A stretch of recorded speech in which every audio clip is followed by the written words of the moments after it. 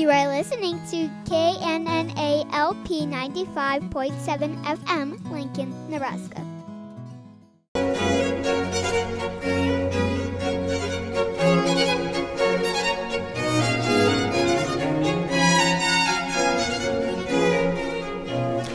There seems to be a perception among Christians that Lutherans are somehow against holy living or against good works.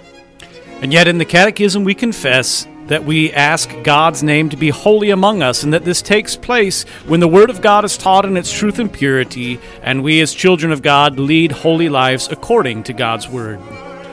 God says, be holy, be perfect, as I, the Lord your God, am holy and perfect. But does he really mean it? Stay tuned for Equipping the Saints with Pastors Clint Poppy and Adam Moline.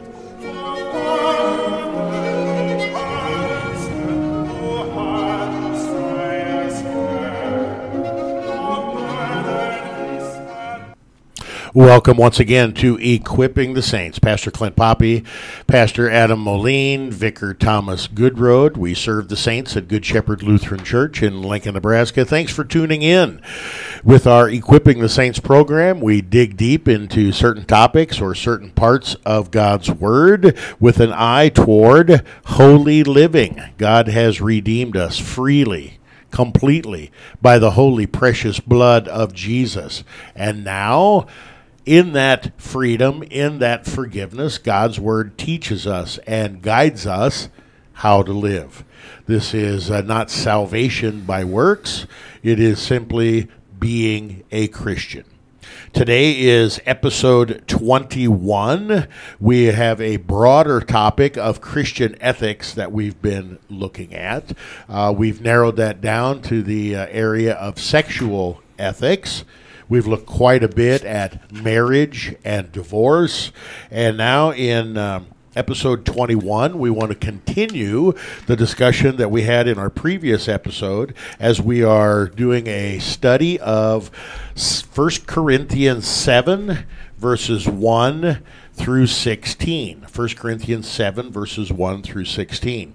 We looked at verses 1 through 9 in our previous episode, and so today we want to pick up with 1 Corinthians 7, verse 10.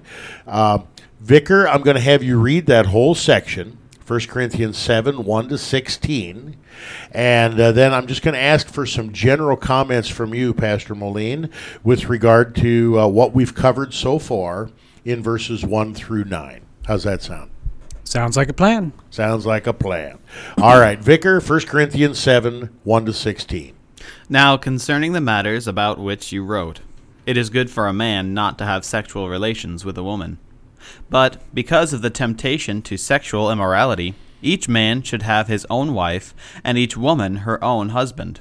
The husband should give to his wife her conjugal rights, and likewise the wife to her husband. For the wife does not have authority over her own body, but the husband does. Likewise, the husband does not have authority over his own body, but the wife does. Do not deprive one another, except perhaps by agreement, for a limited time, that you may devote yourselves to prayer. But then come together again, so that Satan may not tempt you because of your lack of self-control. Now, as a concession, not a command, I say this. I wish that all were as I myself am. But each has his own gift from God, one of one kind and one of another. To the unmarried and the widows I say that it is good for them to remain single as I am. But if they cannot exercise self-control, they should marry. For it is better to marry than to burn with passion. To the married I give this charge, not I, but the Lord. The wife should not separate from her husband. But if she does, she should remain unmarried, or else be reconciled to her husband. And the husband should not divorce his wife. To the rest I say, I, not the Lord, that if any brother has a wife who is an unbeliever, and she consents to live with him, he should not divorce her. If any woman has a husband who is an unbeliever, and he consents to live with her, she should not divorce him. For the unbelieving husband is made holy because of his wife, and the unbelieving wife is made holy because of her husband. Otherwise, your children would be unclean, But, as it is, they are holy. But if the unbelieving partner separates, let it be so. In such cases, the brother or sister is not enslaved. God has called you to peace. For how do you know, wife, whether you will save your husband? Or how do you know, husband, whether you will save your wife? There you have it, 1 Corinthians 7, 1 to 16. As I already mentioned, we've covered the first 9 verses in pretty good detail. Pastor, any comments or observations with regard to those first 9 verses? Well, I think what they're doing, as we've kind of talked about, is explaining what it means to be a Christian who is married, or really we could say expanding upon the 6th commandment and what it looks like. Husband and wife love and honor each other. And so it's going into all the practical questions that come up because of that. And I really love it because Paul does a good job of saying, well, this is what the Lord says, and then this is what I say based on what the Lord says. And in this, he is able to kind of at least begin to set up a Christian ethic for what sexual relations look like. So when Paul says, I say this, not the Lord, he's not just like giving his personal opinion and you can take it or leave it? No, and he's not basing it upon his own feelings or upon the way the world is working right now or the times that he's facing. If we wanted to get into the times that he's living in, it looked a lot like today. And so the things that he's saying are kind of countercultural. But he's basing all of his arguments upon what the Lord says. And that does involve, as we talked about when we talked about ethics, it does involve extrapolating some things because there's not room in the Scripture to explain every situation that we can imagine that needs an explanation. I think that's very, very important for our hearers. And that's really kind of what we're talking about, like when you listen to a pastor preach. The pastor is preaching based on God's Word. And you can trust, if you have a faithful pastor, you can trust that that word is a word from God. And it's a little bit different with regard to Paul because he's writing under the inspiration of the Holy Scripture. And so everything he says is God's word and inspired, inerrant, and infallible, so you can take it to the bank. So I'm glad you brought that up. Let's not pit one verse or one thing against another. That is certainly not what is going on in this section. In verse 10, to the married I give this charge, not I but the Lord. The wife should not separate from her husband. You want to talk about countercultural? There we have it, Pastor. So we've been taking everything back to Genesis chapter 2, to God's institution of marriage, this gift of marriage, this gift of sexuality. We want to make sure that we keep everything according to God's word, and we want to make sure we keep the fire in the fireplace. If you don't know what we're talking about, go back to the last 2 or 3 segments. We've worked that illustration to the death. Verse 10, Pastor. Well, even before we get to verse 10, last time we had talked about verse 9, where it says, if you are burning with passion, it's better for you to get married. And I kind of wanted to say, last episode we ran out of time, something crazy. For those who are in the church that are burning with passion and are single, maybe they ought to find someone else in the church that's the same issue and get married to them, to find a spouse in the church and to even get married. Not necessarily for the reasons that the world says to get married because the other person's hunky like we are, or smart, or a good provider, but rather simply because they're a Christian and you are burning with passion, struggling with this particular issue. And I think that also points out that sometimes when we're looking for a boyfriend, a girlfriend, a spouse, when we are doing that searching, we have been so corrupted by the world that our minds and our hearts are looking for one thing, and God's Word tells us that the most important thing that we should be looking for is a spouse, or even when dating a boyfriend or a girlfriend, someone who shares the same faith, shares the same values. Back in the olden days when a young man would come to the front door and hope to pick up the daughter of the house for a date, the dad would say, "Okay, son, what are your intentions? Are your intentions noble? Are your intentions pure? Are your intentions honorable?" And nowadays, parents rarely think about that, and kids would be horrified if their parents tried to interject into their relationship that way. Am I right? You are, and I think here too we could talk about what the purpose of dating is, right? The purpose of dating is to find someone to get married to. It's not primarily to go and have fun. It's not primarily to sow your oats, or is that the way they said it when you were a kid, Pastor Poppy? Go sow wild oats. Yeah, back in the olden days. Yeah, nowadays they say friends with benefits. Or even to find a leg up economically, right? The purpose of dating is to find a Christian person to marry, to support each other in this union that God has created and instituted before the fall into sin, and blessed with His presence at the wedding of Cana, et cetera, et cetera. What about companionship?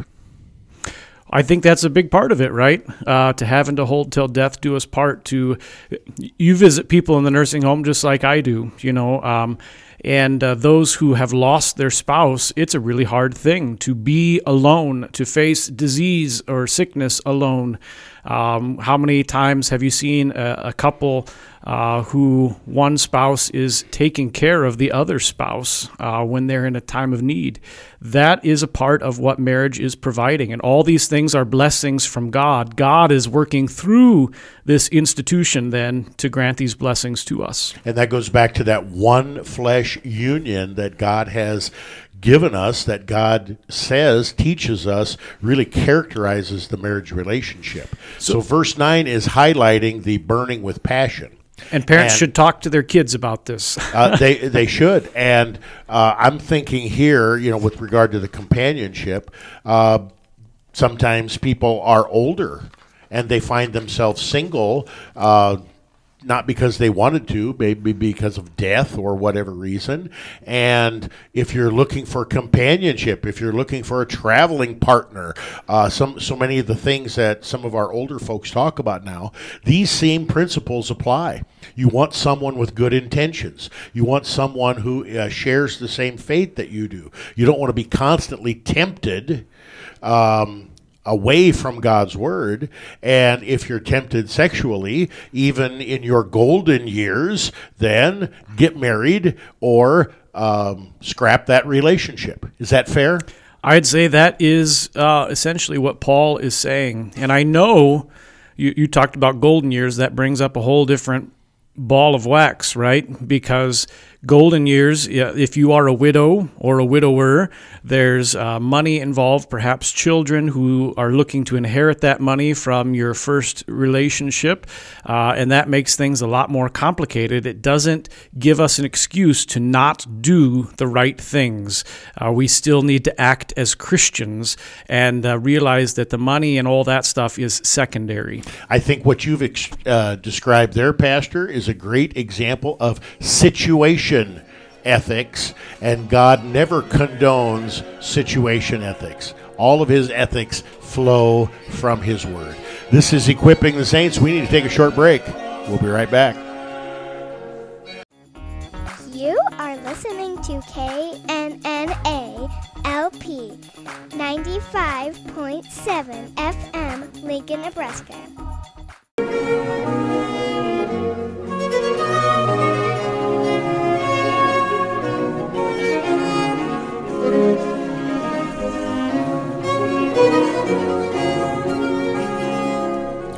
Welcome back to Equipping the Saints. Pastor Poppy, Pastor Moline, Vicar Goodroad. We serve the saints at Good Shepherd Lutheran Church in Lincoln, Nebraska.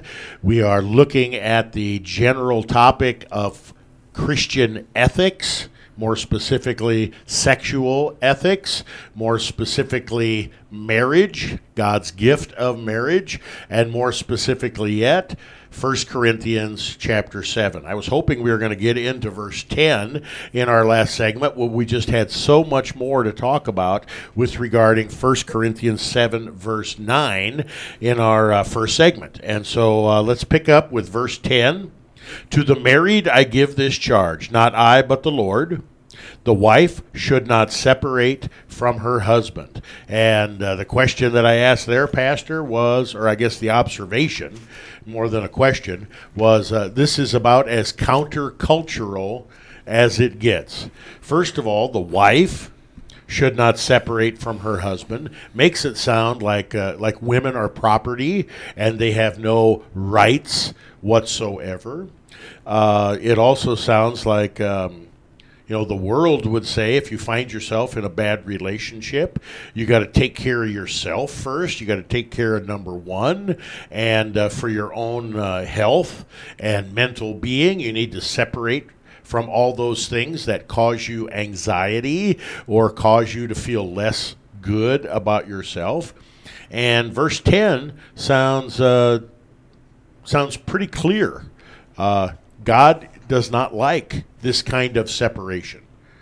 What do you say? It's exactly true. And you see here Paul, the way he says it, the Lord says this, not me, indicates that he is going back to a teaching of God. And we could say, okay, so where's he going back to? We could go back to Genesis chapter 2, and we could say, for this reason a man shall leave his father and mother and hold fast to his wife, and the two shall become one flesh. We could also go back to the words of our Lord Jesus Christ, which I think is probably more accurate as to where Paul is going, who says in Matthew chapter 19, therefore what God has joined together, let not man separate. Now, first off, that's really important for us to see. Paul is quoting Jesus. Paul all the time says, what I received from Jesus, now I'm passing on to you. And this could be another instance where we could see that. He's referencing the words of the Lord, indicating to us that the scriptures are not something invented later, but rather at least an oral tradition existed at the time of St. Paul, writing this in about 53, 54 AD. Now, we see that idea then that we've just quoted from both Genesis 2 and from Matthew 19, that in marriage, husband and wife become one. And so, Pastor Poppy, you're one flesh right now. If I was to grab a hold of, one arm and Vicar the other arm, and we pulled until one of them came off, how would that feel? That would feel very nasty. Yeah, not too fun, right? It's only a flesh wound. Yeah, that's right. That's a boomerism, Vicar, just so you know. Yeah, millennials know Monty Python, too. Okay. Anyways, God has joined together husband and wife as one flesh, and ripping apart a flesh hurts. It causes pain. It causes division. It's not something that God wants. And so Paul is really driving that point home here by teaching against divorce, because it is against God's teaching of marriage. So we have verse 10 here. Is this specifically some kind of an anti-woman kind of a thing when he says the woman should not, or the wife should not separate from her husband? Right. No, it is not. And so, again, we need to go back and look at what's going on. In the early church, when St. Paul is traveling around, a lot of the people who are converting to Christianity to begin with are the women. And the women are converting to Christianity because it is something better than they were being given in the pagan society. And if you understand what's going on in our world today, you can see we're not that different. Pagan America is not that different from pagan Rome. And so Christianity actually gives value to women as more than just a domestic house servant with benefits, I think maybe would be the way to say it. And so women are converting to Christianity, but oftentimes their husbands were not, at least not to begin with. And so they're asking a practical question to St. Paul. This is what Paul's responding to in 1 Corinthians. They're asking all sorts of questions, and one of the questions was, if I am a Christian, but my husband is not. Should I leave him so that I can marry a Christian? And so Paul is answering that very specific question here with this practical information. And that'll become clear as we keep going. That's why we don't want to cherry pick one verse and then try to build some kind of a theology based on one verse outside of its context. I know when David Preuss, Dr. Preuss, was working in the Dominican Republic, he found this culture very, very rampant in the Dominican Republic, where the men thought religion was for women and children, and the men were men. And they would work and they would sit around and smoke their cigars and pontificate or play baseball to try to work out of the economic difficulties in the Dominican Republic. And he said he had a really, really hard time in that culture dealing with men because they didn't want anything to do with him. And at the same time, he had a difficulty dealing with women because men were protective of the family and women and didn't want some other man talking to their woman.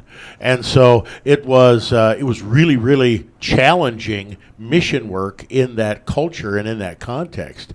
I think here we've lost some of that male protecting of the female or the wife or whatever, and it's just kind of everybody does their own thing, everybody goes their own way, and if the wife wants to go to church, fine, but don't talk to me, it's beneath me.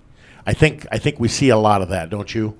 I do, and I think the thing here is it's important, if you are a Christian and your spouse is not, that not be the reason for you to get a divorce, but rather as a Christian, in understanding what marriage is and how it reflects God's relationship with the church, that you faithfully fulfill your end of the marriage deal, whatever end that be, whether you be husband or wife, and by doing that, it's possible, though perhaps unlikely sometimes, it's possible that you will benefit your spouse faith-wise in the long run. And that's coming. That's coming toward the end of our section here that we want to study. But first we got to look at verse 11, which is really a continuation of verse 10. The first part of verse 11 in many translations is in parentheses. But if she does, she should remain, and that is separate from her husband. But if she does, she should remain unmarried or else be reconciled to her husband. That's the part that's in parentheses. And then he continues, and the husband should not divorce his wife. So here we have this command from the Lord is for both the husband and wife. Don't separate. Don't get divorced. Don't do it. There are other things that you should be doing, and that's working toward reconciliation. God loves reconciliation. That's why he sent Jesus. And Paul's saying something here that's not popular, and that we're going to perhaps get angry letters about, right? If you are divorced, then you should stay single and not get remarried to someone who's not your spouse from before. Okay. What God wants is for husband and wife to reconcile. And what are you basing that on? Is this Moline saying this, No. or is this the Bible saying this? Listen to what Paul said. If she does divorce, she should remain unmarried or be reconciled to her husband. Now, you can interpret it differently. How do you interpret it? But that's in parentheses, Pastor. Is that really the word of God? It's not in parentheses in the Greek because there is no parentheses in Greek. It's Yeah. very, very clear. I mean, the Greek doesn't have any questions. Eande kai koriste meneto agamos. If you get divorced, remain unmarried unless you reconcile with your spouse. We don't do a very good job following these words, and we do make exceptions, but that is, maybe you interpret it differently. No, of course I don't interpret it differently. It's clear. It's clear as the pug nose on my face. It's there. It's in God's Word. Because it is unpopular, we don't teach it. We don't preach it. We avoid these sections of Scripture, especially 1 Corinthians 7, for a lot of reasons. We talked about this in the previous episode about, giving conjugal rights to your spouse. if that doesn't get us in trouble, speaking that part of God's word, this is really nothing compared to that. But it is true. And how many times, I mean, just think about this practically. How many times don't we see this happen? Where someone runs from one marriage, they don't reconcile, maybe even don't make an attempt to reconcile, and then they jump into another relationship, another marriage, and that one fails more quickly than the previous one, and it becomes a vicious cycle. It's nothing new to our times. Jesus, at the woman at the well, she was in that vicious cycle as well. This is how sin works. It grabs us and it drags us down, and it doesn't want to let go. And it certainly doesn't want us to listen to the Word of God. And the reason that Paul says that, I mean, I know it's a hard thing, and if you're a person listening who has remarried someone who wasn't your first spouse, the forgiveness of Christ covers all sin. We need to make that part clear at the same time as well. But Paul wants us to really believe the words that institute marriage, that for this reason a man shall leave his father and wife and hold fast to his wife, and the two become one flesh. And so it makes it really complicated when you're one flesh with lots and lots of people. And that's something that God has not designed and does not want. And that's the reason for what Paul is saying, because he is actually upholding and believing the words that have instituted marriage from our Lord God. And we need, if some of you are really, wow, I've never heard this before, feeling guilty or ashamed or questioning with regard to this particular topic, I would just beg you, keep listening to the program. When we get to verse 15, it will answer some of the questions that you may be having with regard to this. You should remain single, you should reconcile, because sometimes reconciliation is impossible. Sometimes the other person has died. Sometimes the other person has remarried, and there you sit. There is no possibility for reconciliation. God's word addresses that as well, but we have a few other verses before we get to that. Pastor, before we leave verse 11, the husband should not divorce his wife. It seems like we've been maybe addressing women quite a bit here in this topic, just because that's the way it's laid out for us. Is what we're saying any different for the man, for the husband, than what we have just said for the woman? Not if we believe the words of God that instituted marriage. Husband shall leave his father and mother, hold fast to his wife, and the two shall become one flesh. And so all the things we've just talked about go both ways. And what God has joined together, let not man separate. If you really believe that God is the one doing the doing in marriage and bringing two people together, two becoming one, then these words make perfect sense. This is Equipping the Saints. We need to take a short break. We'll be right back. You are listening to KNNA-LP 95.7 FM, Lincoln, Nebraska.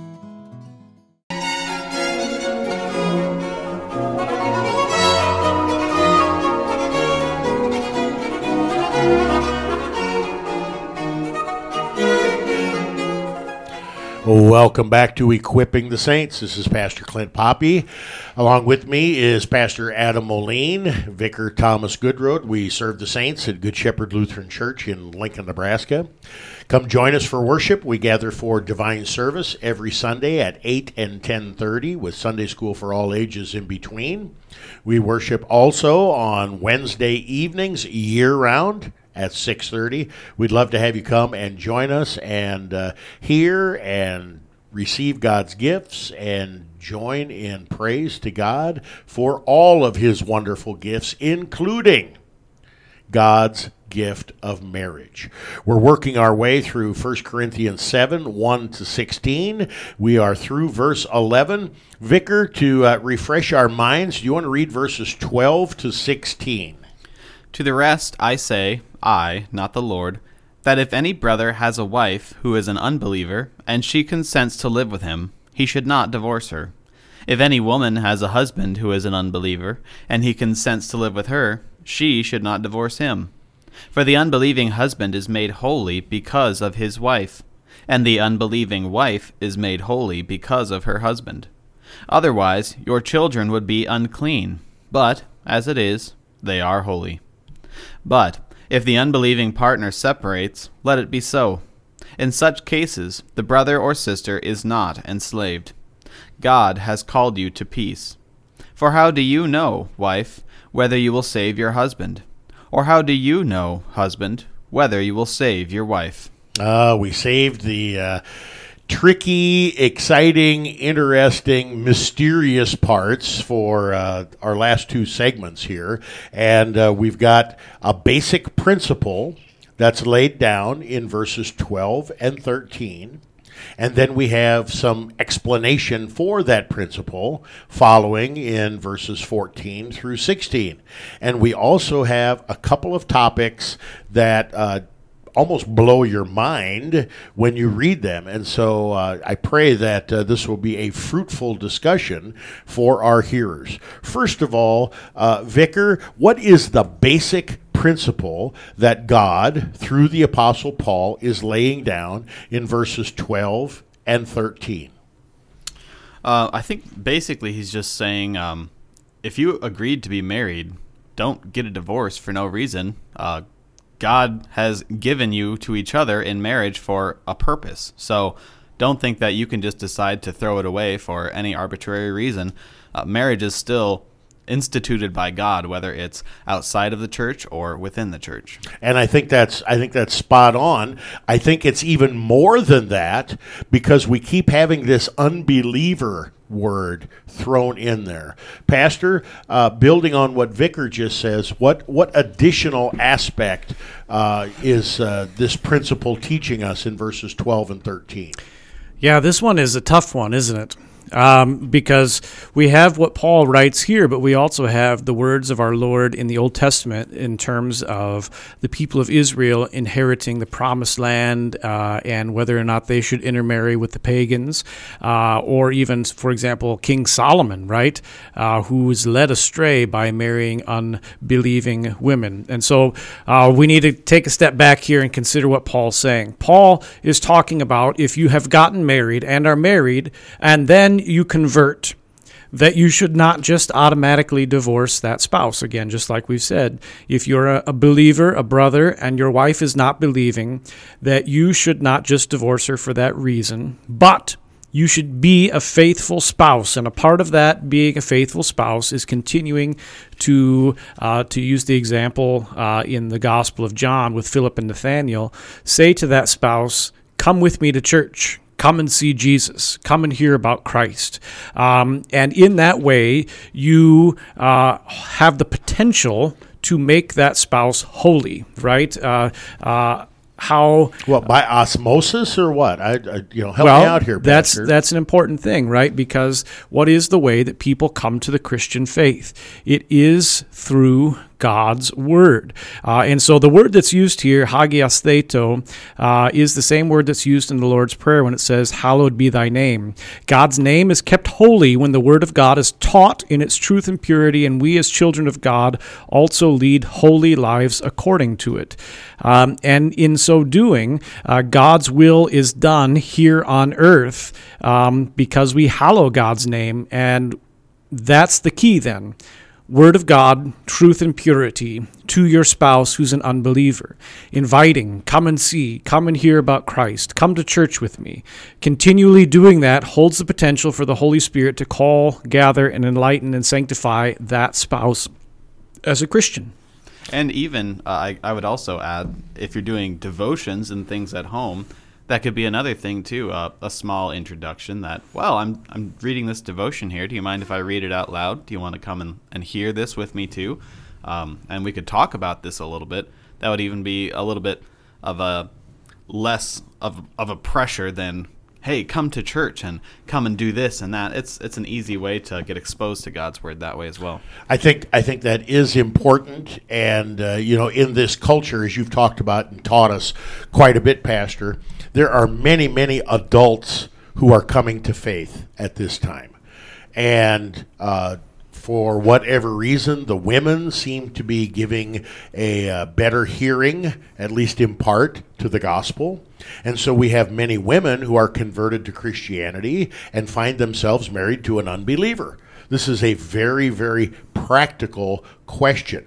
And so what, if I'm reading this right, and if I'm understanding our discussion right, what Paul is saying is being married to an unbeliever is not grounds for divorce, not according Correct. to God's word. Is that too bold of a statement to say it that way? No, I think that's a great way to say it. And I think then, too, that's where we also need to say, to go back to what the Old Testament teaches, if you are already a Christian and unmarried, it's not necessarily a good thing to go marry a pagan and to say, well, I'll just convert him later on. We have to uphold both of these things as true.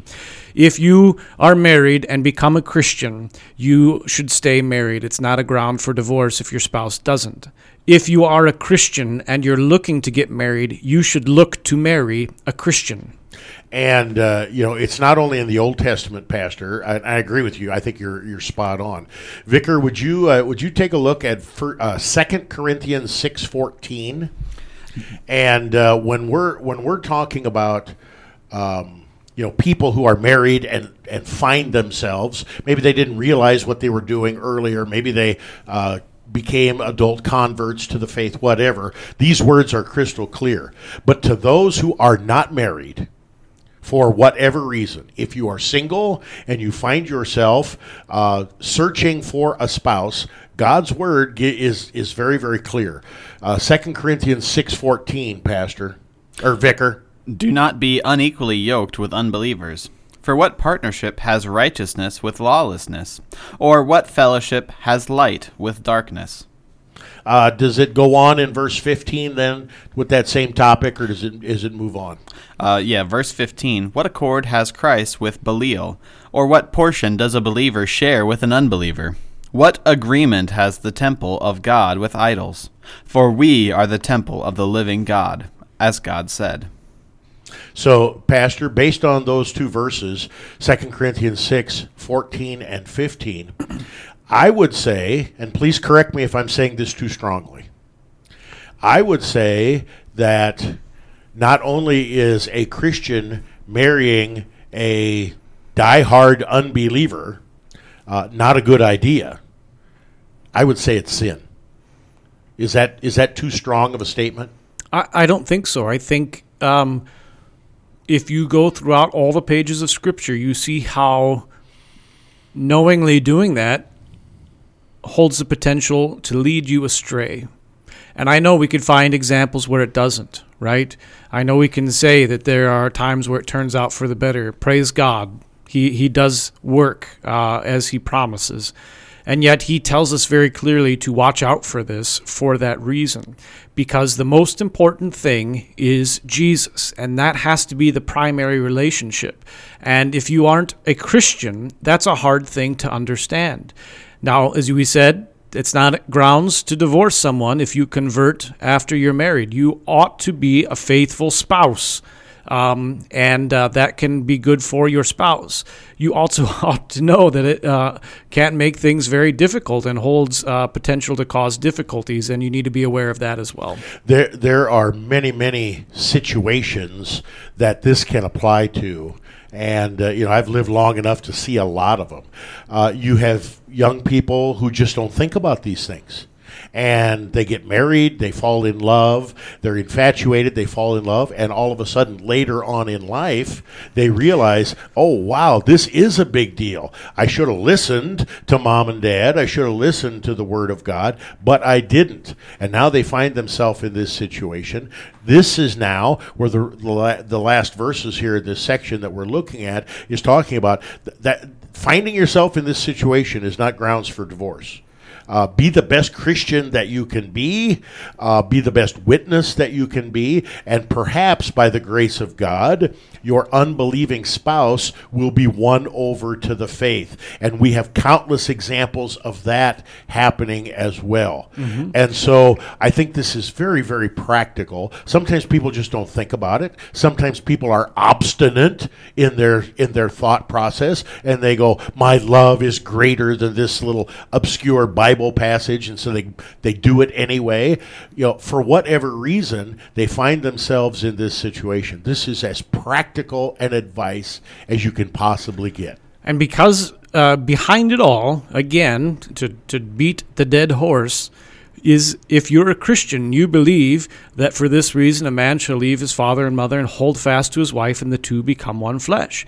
And so if you believe that before you're married, there's nothing more important than to be one flesh with someone who shares your faith. And if you're married and then you find out about Christ and be converted, then you realize you are one flesh with that person. And that's an important thing because it's a reflection of the relationship between Christ and the church. And so either case, again, as a Christian, the most important thing is Jesus. And that is the foundation. And what God says about marriage is the starting point for all of these discussions. Pastor, we don't have a lot of time left, but how do you teach this to your children? You've got a beautiful family. You've got 4 young kids, and it's not going to be long before they enter into the dating world. How does a faithful parent teach these truths? And kids are not, little kids are not able to handle the sexuality and some of these kind of things yet because they're too young. It's too heavy for them. But as they grow and mature, parents have a responsibility to teach the truth of God's Word. How do you do that? Well, I think this is a long question with a long answer, so I'll do my best here to get started on it. Husband and wife need to demonstrate this commitment to what God has defined as marriage every day. So they need to model the Christian faith in their marriage. Correct. Okay. Now, I think too, and this is a tangential thing, but we're trying to do this with our new Sunday school program. Every member of the Christian congregation has to model this for every child growing up in the congregation as well. So that when someone comes to church and participates in the Bible studies and in the liturgy and in the worship, that they see lots of faithfully committed Christians, and they see, okay, this is what the church looks like. This is how Christians interact with one another as well. So it's in the home and in the congregation that Christians do this. Well said, and I don't think we can emphasize this enough, folks. We need to take a break. We'll continue when we come back. Don't change that dial. You are listening to KNNA LP 95.7 FM, Lincoln, Nebraska.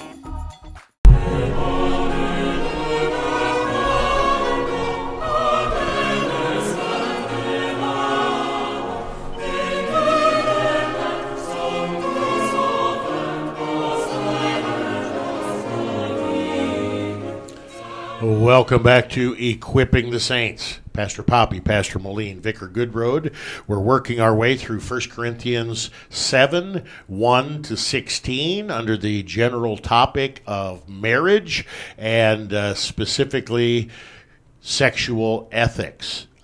We've covered some really important, some really difficult ground, but I think really, really important. There's 2 things I want to do in this last segment here in episode 21, Pastor. I'm going to let you decide which one we tackle first. We have a lot of comment here with regard to making people holy. We've touched on it. Maybe we've covered it enough. I don't think we have, personally. Verse 14, for the unbelieving husband is made holy because of his wife. The unbelieving wife is made holy because of her husband. Otherwise, your children would be unclean, but as it is, they are holy. I'm thinking about all the holiness laws in the Old Testament, especially in the book of Leviticus, where if you touch an unholy thing, you automatically become unholy. And God is the only one who can make you holy once you've become unholy. And then it picks up again in verse 16. For how do you know, wife, whether you will save your husband? And how do you know, husband, whether you will save your wife? So is this making them holy and saving them? Is that the same thing? Are we talking about two different things here? So that's one topic that I want to cover in this last segment. The other topic is verse 15. If the unbelieving partner separates, let it be so. In such cases, the brother or the sister is not enslaved. God has called you to peace. It is very standard and very common. Verse 15 is used as a proof text to say, if you find yourself in a situation where you are single, divorced, your spouse has separated from you, and there is zero opportunity for reconciliation. Your spouse has died, your spouse has remarried, your spouse is absent and has been absent for quite some time, that the person is free to get remarried. We have a whole CTCR document on that particular verse and that particular topic. So, holy and saved, verse 15, you're free. I want to cover both of those. We've got about 10 minutes or so to cover both of those topics. So which one do you want to hit first, Pastor? Well, we could start with the first one you talked about, holy and saved. I'd ask the question about the Holy One, Pastor Poppy. How do you make something holy? God is the only one that can holy something, and God does that by the blood of Jesus, which purifies us or holies us from our sin. First John 1, verse 7. And so that's where my immediate thought goes to, is with the forgiveness of sins. I agree, the forgiveness of sins, the blood of Christ, and I would say that holiness comes to us through the means of grace. Absolutely. Would you Word agree? And sacrament. Word and sacrament. And so the way that we make an unbelieving spouse holy is by exposing them to God's word, and perhaps then even at a later point to the sacraments, baptism, and even further the Lord's Supper. And so I would say that is the way someone is made holy. By being a Christian spouse, you are exposing your unbelieving spouse to God's word, and that would be a thing that could make them holy. Now, I would say saved is a little bit different in the sense that it has the work of the word and the sacraments, and I know this is not quite right, but I'd say it's coming to its completion within the person in creating faith. And there's the saved part, that now they have heard the word and they believe it by the grace of God working in the Holy Spirit. Okay, so the first part is more this is a possibility. This can happen. This holiness, as they are exposed to word and sacrament through the witness of their believing spouse or believing children. And the last part is talking about this could happen. This really could happen. Your spouse really could believe this and be saved. We're not talking about, and this is the point that I want to emphasize, we're not talking about my faith, me, saving someone else.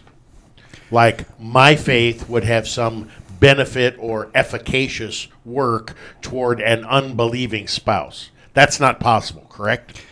I would say it's not. If any person outwardly rejects or completely rejects, inwardly even, the work of Jesus Christ for them, that they are condemning themselves, that they have hardened their heart like Pharaoh, and that they are not saved. There's many a country song out there that talks about how I go to the bar and I chase women and I play cards or whatever, fill in the blank, but my wife's a church-going woman, so I've got a chance.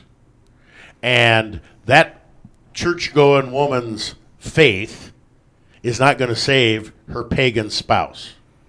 Now, if the pagan spouse would pay a little bit more attention to what the church-going wife is doing, there's a chance that that word may take root in his heart. But other than that, you can't have enough faith personally to save someone else. This is like where the cult of the saints grows from. Right. And I'd say that's a reason that God allows us to grow old and weak and our bodies fall apart in this world, so that all those things that your fictitious country singer, drinker, alcoholic guy is in love with in this world, eventually he'll fall out of love with them, and all that will be left is this thing that his wife has been talking about for her entire life. Excellent point. Excellent point. All right, I want to make sure we have time here, Pastor. Verse 15 is an important verse. It's a verse that is sometimes terribly abused, and it's a verse that sometimes is forgotten, and consciences are bound unnecessarily.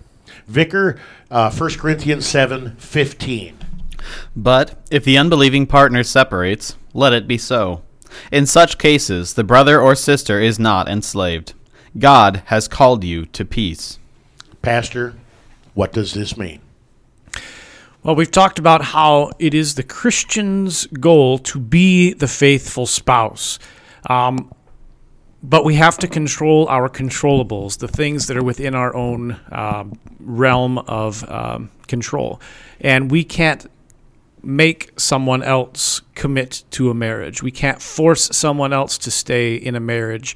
And so what do you do if your unbelieving spouse just decides they've had it and they leave? You can't control that. And so in that case, it's not like you have to act like you're married for the rest of your life, even though your spouse has moved to Toledo or whatever. You know what I mean? There are, in practical sense, these difficulties across the board. And this is just one example of many of them. I think you could say, too, like if your spouse is a drug addict, and even, there's a whole bunch of things we could do in that regard. Okay, well, we want to make sure people know what this passage says, and we want to make sure that they know what it doesn't say. Is this a blanket way out for anyone who is separated or divorced, for God giving them permission to get remarried? No, and I think that the danger is that you just would justify it to yourself by saying, well, the problem's entirely theirs because they're a pagan heretic, and I'm completely innocent of it. And that would be unchristian as well. We would want to confess the sin that is our sin where it is, and we want to say that it's very sad and terrible that for whatever reason the marriage hasn't worked out. But we can't use this exception to the rule to be the justification for our sin. We need to let Christ be the justification for our sin. So this verse is not blanket approval for getting divorced and getting remarried. What this verse does talk about is it talks about a freedom. If the unbelieving partner separates, let it be so. In such cases, the brother or sister, meaning the Christian, is not enslaved. Now, to not be enslaved is to be free. And then it goes on. God has called you to peace. And so, Pastor, if someone finds themselves divorced, their unbelieving partner leaves and gets remarried, is remarried to someone else. We as a church body in our CTCR document have said they don't have to remarry, but they are free. They are free to take another spouse or free not to take a spouse and remain single. Now, in light of the earlier verses that we talked about, that has always made me just a little bit uneasy. But this is the official position of the church body that we belong to, the Lutheran Church Missouri Synod. Comments on that? I think that's not exactly what Paul is saying. I think the part about you're just free then to go do what you want to do, I'm never a big fan of saying that.